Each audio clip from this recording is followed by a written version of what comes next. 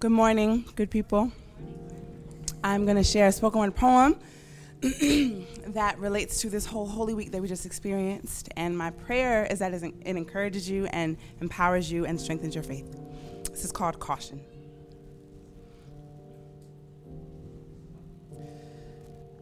Caution. The passion story you're about to hear has been known to peel open blind eyes and surprise them with sudden sight. This story brings zombie hearts to life and gives them phoenix wings to fly. The tale's beginning is in Gethsemane, the garden where Jesus prayed the night Judas betrayed him. He planted a poisonous kiss that led to the spread of a shroud of darkness over the sun, the one in the sky and the one crucified, Jesus Christ. A Superman, Son of God, soon to save sinful man. But before this eclipse, sweat blood dripped from Jesus' face to the ground as he groaned in agony, "Father, take this cup from me. It's too much for me." It overflowed with waterfalls of God's fury at our perfidy, our unfaithfulness. Someone had to pay for this. So Jesus drank every drop. The angry mob who accused him of blasphemy seized him and plastered him to a sinner's cross. Someone held the nails, someone raised the hammer, and someone pounded them into his open hands. They spit on him and jammed a crown of thorns into his skull. He was full of every pain imaginable when he managed to go, "It is finished." While his work was done, the story was still underway. On Sunday, the sun threw off its blanket, yawned and stretched into the sky. In the tomb where Jesus lay, two angels in garments bright as lightning cried, "He's alive.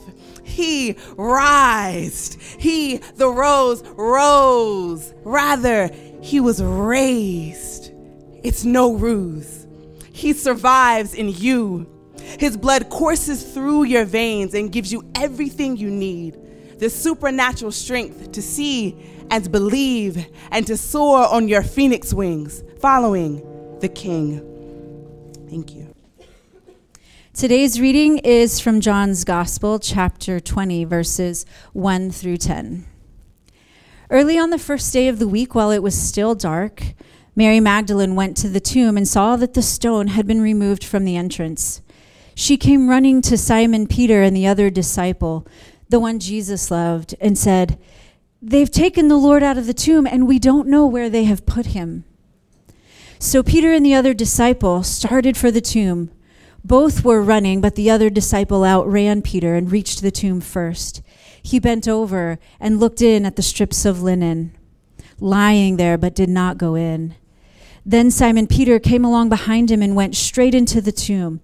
He saw the strips of linen lying there, as well as the cloth that had been wrapped around Jesus' head. The cloth was still lying in its place, separate from the linen. Finally, the other disciple, who had reached the tomb first, also went inside. He saw and believed. They still did not understand from Scripture that Jesus had to rise from the dead. Then the disciples went back to where they were staying. This is the word of the Lord. Thanks. Hey, good morning, church.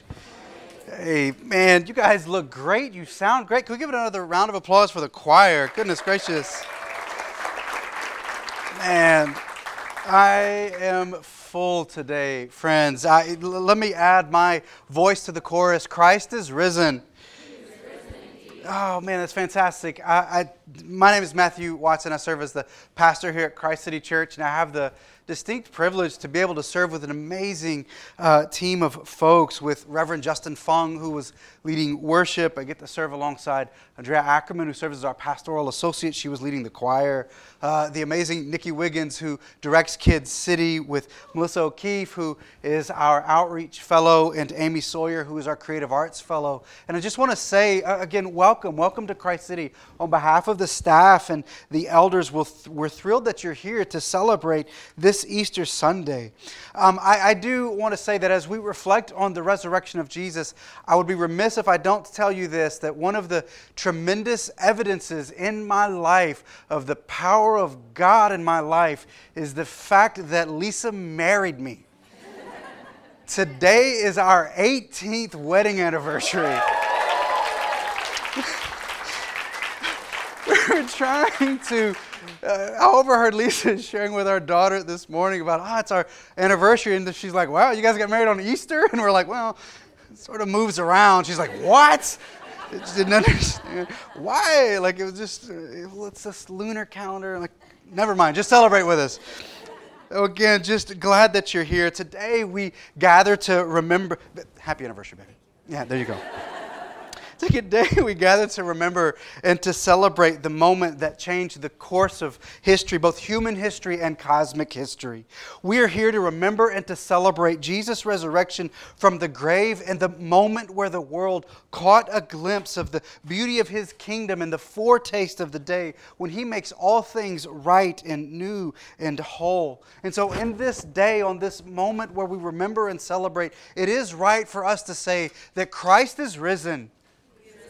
Yes, we are here, and the church, we're here, not just that we're here, but that the church around the world, and not just the church that's around the world right now, but in keeping with all of the churches and all of the saints who have gone before us, we are here to, with them, laud the King who was born in a manger, died on a cross, and was raised from the grave. And in our celebration of that momentous and far-reaching and globally significant events, we are here to remember that Jesus' resurrection, it has implications for us now. This 21st day of April of 2019. Because Jesus defeated His grave, all graves are now put on notice. And so we can say, as Paul said in 1 Corinthians 15, where, O death, is your victory? Where, O death, is your sting? As he goes on to say, thanks be to God, He gives the victory through our Lord Jesus Christ. So it's right for us to say that Christ is risen. Amen. Amen. The phrase that we say back and forth, it actually has its origins in the Greek tradition. It was handed down through the generations, and it was translated into every language in which there is a church. The call and response is called a paschal greeting. It's a transliteration of the Hebrew word Pascha, which means the Passover, which is the story that tells of Israel's freedom from slavery in Egypt. It's the Jewish salvation story. The Christian origins of this greeting are bound up in the resurrection story, most notably in Luke 24, when there are these two disciples that are walking the road to Emmaus following Jesus' resurrection, but they don't know that He's been resurrected yet. And Jesus meets them. He sort of meets them in a bit of a disguise, and He reminds them that He said that He would have to die, but that He would also rise again. Jesus breaks bread with these disciples, and it's then that their eyes are opened and they realize that Jesus has been walking with them. He has been talking with them. He has been meeting them in their resurrection sorrow and reminding them of resurrection joy. And in response, the disciples, upon realizing that it's Jesus all along, the disciples announce in Luke 24:34, they say, it's true. The Lord has risen. He's risen indeed. And so this greeting, this pronouncement of the resurrection of Jesus, it stirs in us our own remembering of when we were saved, of when we were rescued, and of Christ's work on the cross. And so that's the celebratory greeting that we're saying to one another when we say Christ is risen. He's risen indeed. It's a reminder that because of Christ that we can have life and that we can have it abundantly. But it's also important for us to note that when we say that Christ is risen, what we're saying is that He's actually risen from somewhere. That He's risen from a grave, from a tomb. It's to a tomb, notably, that our Easter attention goes. It's where the story opens in John 20, verse 1. Early on the first day of the week, while it was still dark, Mary Magdalene went to the tomb and saw that the stone had been removed from the entrance. So she came running to Simon Peter and the other disciples, the one that Jesus loved. By the way, John is writing this. He always identifies himself as the one that Jesus loved because of his great humility. And he said, they've taken the Lord out of the tomb and we don't know where they've put him. Mary Magdalene, who's one of Jesus' most faithful disciples, she's the first to arrive at the place where Jesus was buried, and she sees that the stone isn't in front of the tomb any longer. And though the text doesn't mention that she goes into the tomb or that she goes inside, she still rightly assumes that Jesus isn't there. She knows that the tomb is empty, but she doesn't yet know what to make of it because tombs aren't supposed to be empty. I suspect in this room, we all have experiences with graves. Some of you quite recently. Places where you lay those that have arrived at the end of a journey. John 20, the opening scene of the resurrection story, it begins with a grave. And for the rest of the chapter, the story sort of circles around the grave. It circles and swirls around this image. The grave is what Irish storytellers call a gleaming detail when they're telling stories. Babette Buster, a professional storyteller with Pixar, she describes it this way in one of her books. The gleaming detail is this one thing that captures both the emotion and the idea of a story all at once in one fell swoop. And the empty grave, a grave where the stone is rolled away and there's just grave clothes there and it's empty. This empty grave is our gleaming detail. It is the item and the image that captures our emotion, the essence of the story all at once.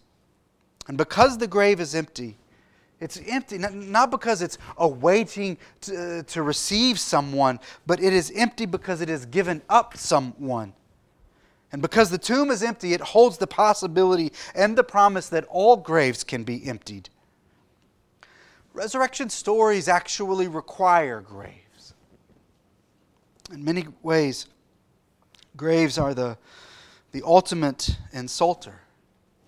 They're the things that separate us from those that we love in a physical sense, and in another sense, graves isolate us from that which would bring us joy. We're at a grave on Sunday because we were at a cross on Friday. Friday's gleaming detail is the cross, the tool, the instrument of Jesus' murder. On the cross on that Friday generations ago, Jesus took on the sin and with it the rejection of His Father, a rejection that was due to us, due to humanity because of the mess that we've made of our lives and of the world. Jesus took that on Himself, on our behalf, and in so doing, He suffered the greatest of tragedies, the disunion that would be upon Him. It was wrought because of sin, because sin and death and graves, they always look to separate. Sin always isolates. It always seeks to disunion us. And that is exactly and deeply what Jesus experienced on the cross. The isolation and separation.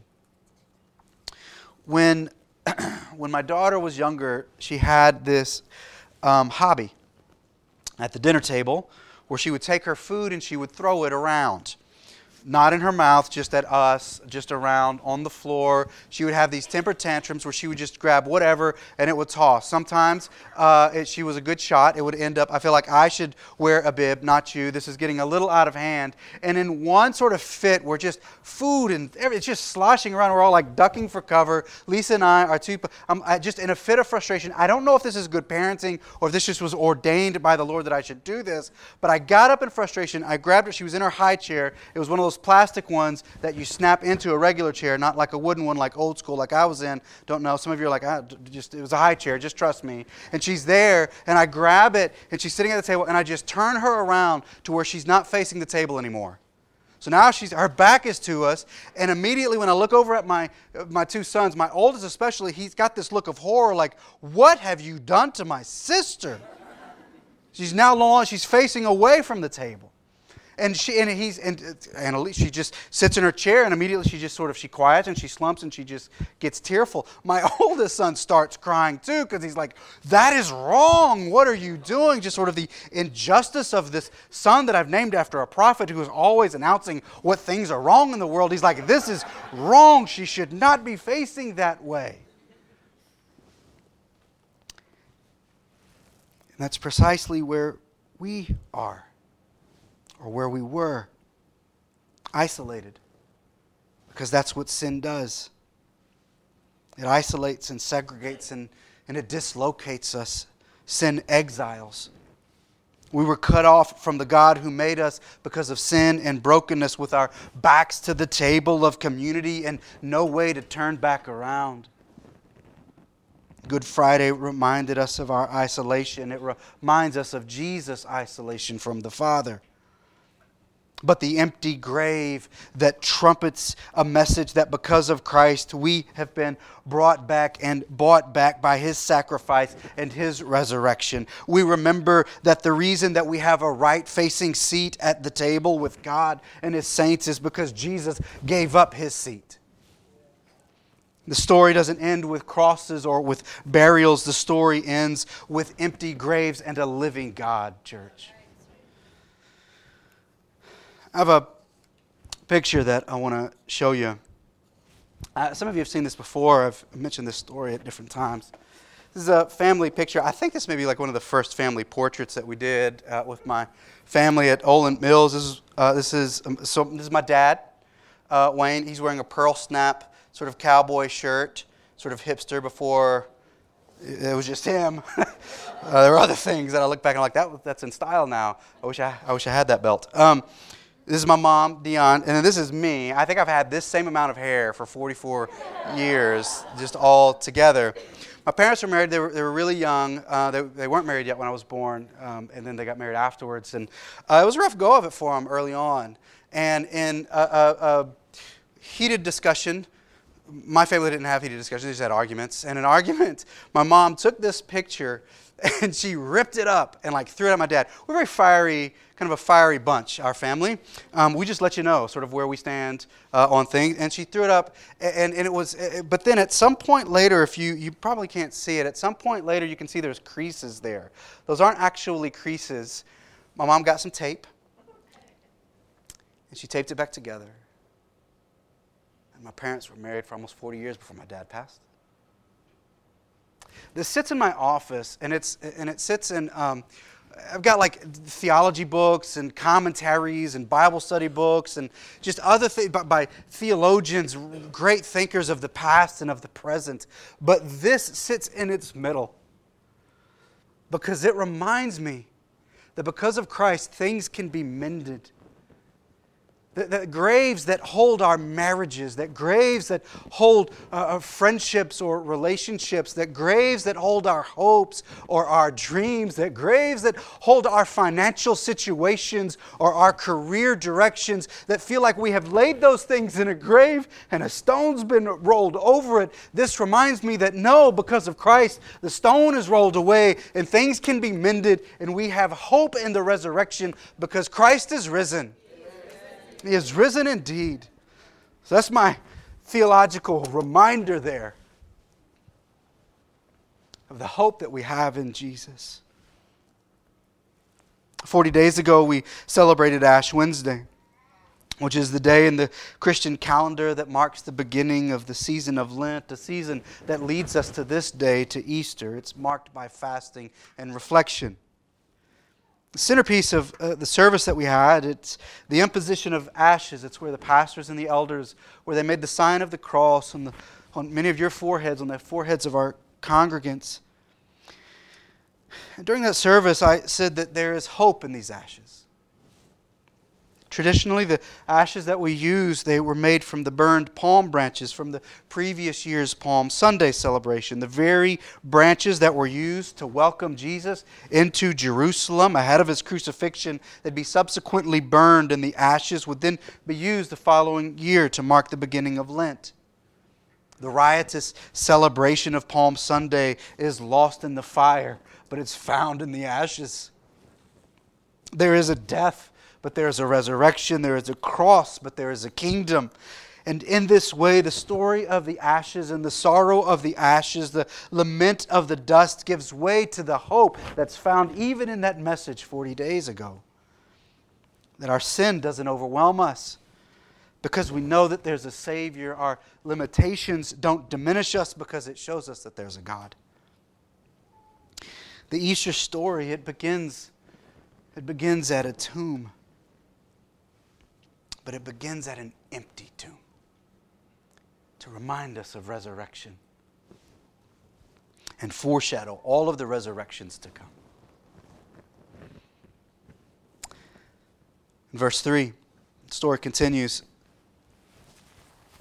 So Peter and the other disciple, they started for the tomb. Both were running, but the other disciple outran Peter and reached the tomb first. He bent over and looking in at the strips of linen lying there, but he didn't go in. And then Simon Peter came along behind him and went straight into the tomb. He saw the strips of linen lying there, as well as the cloth that had been wrapped around Jesus' head, and the cloth was still lying in its place, separate from the linen. I love that John, who's the other disciple in the story, as I mentioned, that he makes note that he's faster than Peter. Here in the Holy Scriptures, written down for the edification of our faith, so that we can know that John is just faster in a foot race. I think it's a bit unfair, frankly, because he was younger than Peter, and so Peter may have just been an older guy. He's like, man, that's all I could do to get here. But I think that this part of the story where John and Peter traveling together at Mary's invitation, really, that it's actually quite good counsel for us even now. When visiting empty graves, take a friend. Don't go alone. When you hear of resurrections and you want to investigate, take someone with you. Or when you witness a resurrection, go and tell others, because the work of God in the world isn't simply for your individual well-being. The work of Christ isn't only to go to you, it's to go through you to others. This isn't only at the resurrection, by the way. Time and time again during Jesus' ministry, when he sent out the disciples to share the gospel, to pray, to heal, to show compassion, he sent them out at least in pairs, if not in groups. He didn't send them out alone often. Our life and our faith is built for community. But recently, I've been watching a TV show. We don't watch a lot of TV, and so it's really exciting whenever we find a show that all of us as a family watch. Interestingly, we watch, as a family together, we watch a show called Alone. And what this story is, it's like one of these reality sort of survival shows. I'm not sure why we've settled on this one to watch as a family. But anyway, they drop 10 people off in some wilderness somewhere around the world. One time it was Vancouver Island. Another time it was Patagonia. Another time it's in like Inner Mongolia. And they're in different places and they're all by themselves. And the only thing they have is like a backpack and then a massive amount of like camera gear, because it's a show, by the way. And in the backpack is like, I looked at the list, it's like 2 pair of underwear, like a saw, an axe, a flintstone, and that's it. Good luck. Hope you don't die. If you do, get it on camera. And so, like, this is where it is. And it's interesting because what happens is some of them, like, immediately they get dropped, and then they realize, oh my word, I'm by myself, and there's animals here that could really hurt me. And they're like, never mind. I'm done with this. $500,000 is on the line, by the way. Like, if they last to the end of it, if they're the last person, they get $500,000. But many of them, they leave because they're afraid of bears.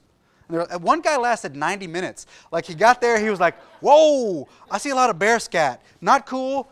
I think I'm leaving. And he calls them. Like, I don't even think the boat had like gotten out of sight yet. They're like making a U-turn to come pick him up. He's like, I was just kidding, bro. Just take me home. Other times they leave because they've got to, they can't, they get hungry. Starvation begins to set in. They just don't catch enough fish. But most of them leave because they're survivalists. They know sort of the score. Most of them leave because they can't stand being alone. They get to the place where they just say, you know what? This is enough days without my family. Or I think 2 months is long enough away from my community.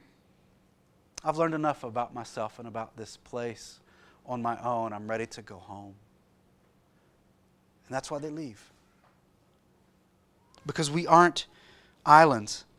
We aren't meant to live lives alone. It's true of survival and it's true of our life with Christ. Being in a community will mean that we will go with people who run faster than we do sometimes. It will also mean that we have to travel with people that move slower than we do sometimes. We all won't run at the same place or at the same pace, but there's beauty in the difference. And if we exercise faith together, we will end up at the empty grave, looking over the evidence left there and the miracle that occurred. Peter and John arrive at the tomb, and they held the linens that once held Jesus. They moved the cloths in their fingers that once were laid on the broken body of their master, and they are there together. But they don't understand it all yet. Verse 8, finally, the other disciple who reached the tomb first also went inside. John again. Peter walked inside first, but I just want you to know I made it first, so let me repeat that in the Bible. The other disciple who reached the tomb first also went inside. He saw and believed. He saw and believed. He saw what was there and what wasn't, and he believed. In verse 9, they still didn't understand from Scripture that Jesus had to rise from the dead. Then the disciples went back to where they were staying. I love this, that John, as he's writing, he's giving a bit of self-disclosure. He's giving his testimony. And he's saying, in case we missed it the first time, A, that he is still faster than Peter and arrived there first. B, that he believed.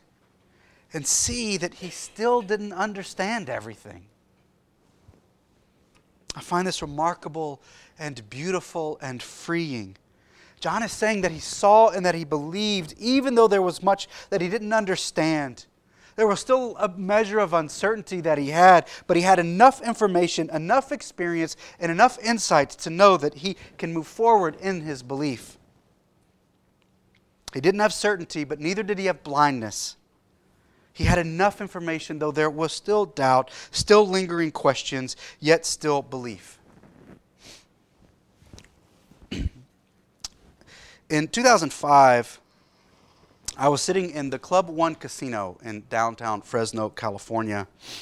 Now, before you freak out that I was playing poker, let me just tell you what was happening. I was playing in a charity tournament, and I was playing No Limit Texas Hold'em. Now, I should also tell you that I grew up in a family of gamblers and card players, and so even at an early age, I knew my way around 52. So I sit down at this table, and I'm feeling, frankly, a bit confident about my skills at this time in my life. I sit down at a 10-handed game. If you don't know how the game is played, then I'm going to lose you here for a minute, but I'll pick you up in a minute. So I sit down at a 10-handed game, and the first hand that I'm dealt, the very first hand that I'm dealt a king-jack. Okay? The bet goes down, it goes around. I like that, so I place a bet, and then the flop comes up. It's a queen, ace, and a 10. At this point, I have just received what is called, in poker parlance, the nuts. It means that when you see that, you're like, whoa, this is the best hand that could have been dealt to me. I'm feeling very confident in my first hand at the table at the Fresno Charity Poker Tournament. So I bet, a few others bet, some drop out. Then, at this point, by the way, I didn't know this at the time. I looked it up later. At that point, I have a 96% chance of winning this hand. So I bet, others fold around. Another player directly across from me, she raises, which makes me excited. I re-raise and call the bet. The turn comes, it's a 4. At this point, if you're keeping count, it's a queen, ace, 10, 4. I now have a 90% chance of winning this hand. The river comes up, it's the last card, it's another 4. Just to help you out, queen, ace, 10, 4, 4. I bet, she calls, we flip over our cards, she has an ace and a 4.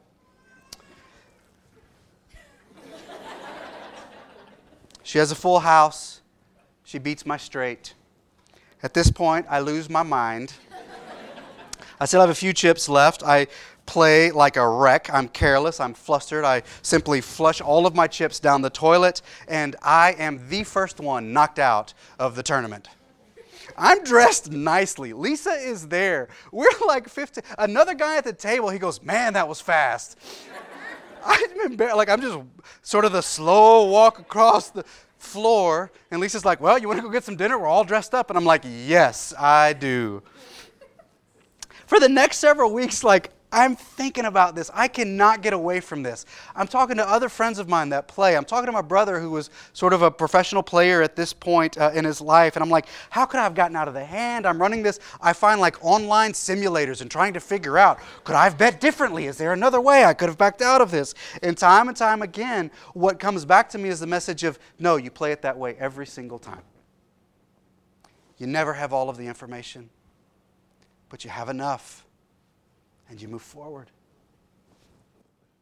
For some of you, that's a terrible story. But for most of you, I'm betting, it's a freeing story. You won't always have all the information, but you will have enough to move forward. John's invitation to us is to come and see the empty tomb. Get there however quickly or however slowly you can, but get there. And to believe. John saw and he believed that Jesus was the Messiah. He was the one sent to save. And his invitation to us is to likewise believe. To surrender our lives and our graves and step into the life that he offers.